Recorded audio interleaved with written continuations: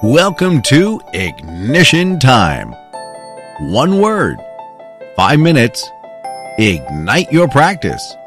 Visit us at www.ignitiontime.com for more episodes, news, and special giveaways. And now it's time for Ignition.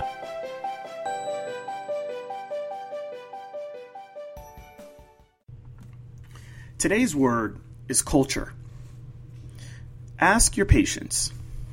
Ask your staff. Clinical staff, front desk. Describe your clinic in one word. It should be interesting to see what the responses are. But whatever those words are, and if you hear it over and over and over again by different people, then you know that that is the culture of your practice. Is it fun?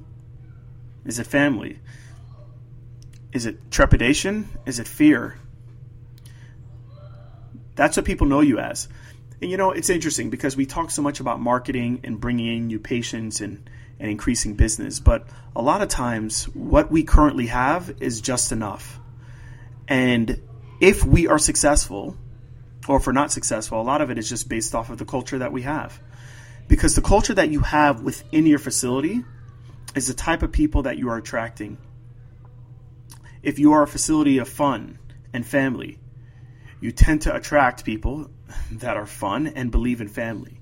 And for me as a practice owner, I want to attract that. I want people to come in and feel like this is family. This is where I belong. And I do that with my staff. I want my staff to feel like this is family and this is where they belong. So I have a loyal base of staff from clinician to front desk to front desk, clinician to owner to all employees. And because I have that, it then trickles over to the patients. And you know what that does? That creates a patient that is very loyal. That creates a patient that is a human billboard because we believe in family. And so I want to challenge you all to do that, to ask your staff, describe us in one word. And that is what your culture is. It's very difficult to bring in new patients day after day after day. Yes, social media, web-based searches has made it a little bit easier. But you want to make sure that you have a culture that you're proud of. Because whether you like it or not, patients are telling people about the culture that you have within your facility. And so that's something that you can change at any point, but it starts with you. It starts with the leader. If you want a culture of family, you need to start treating your staff like family.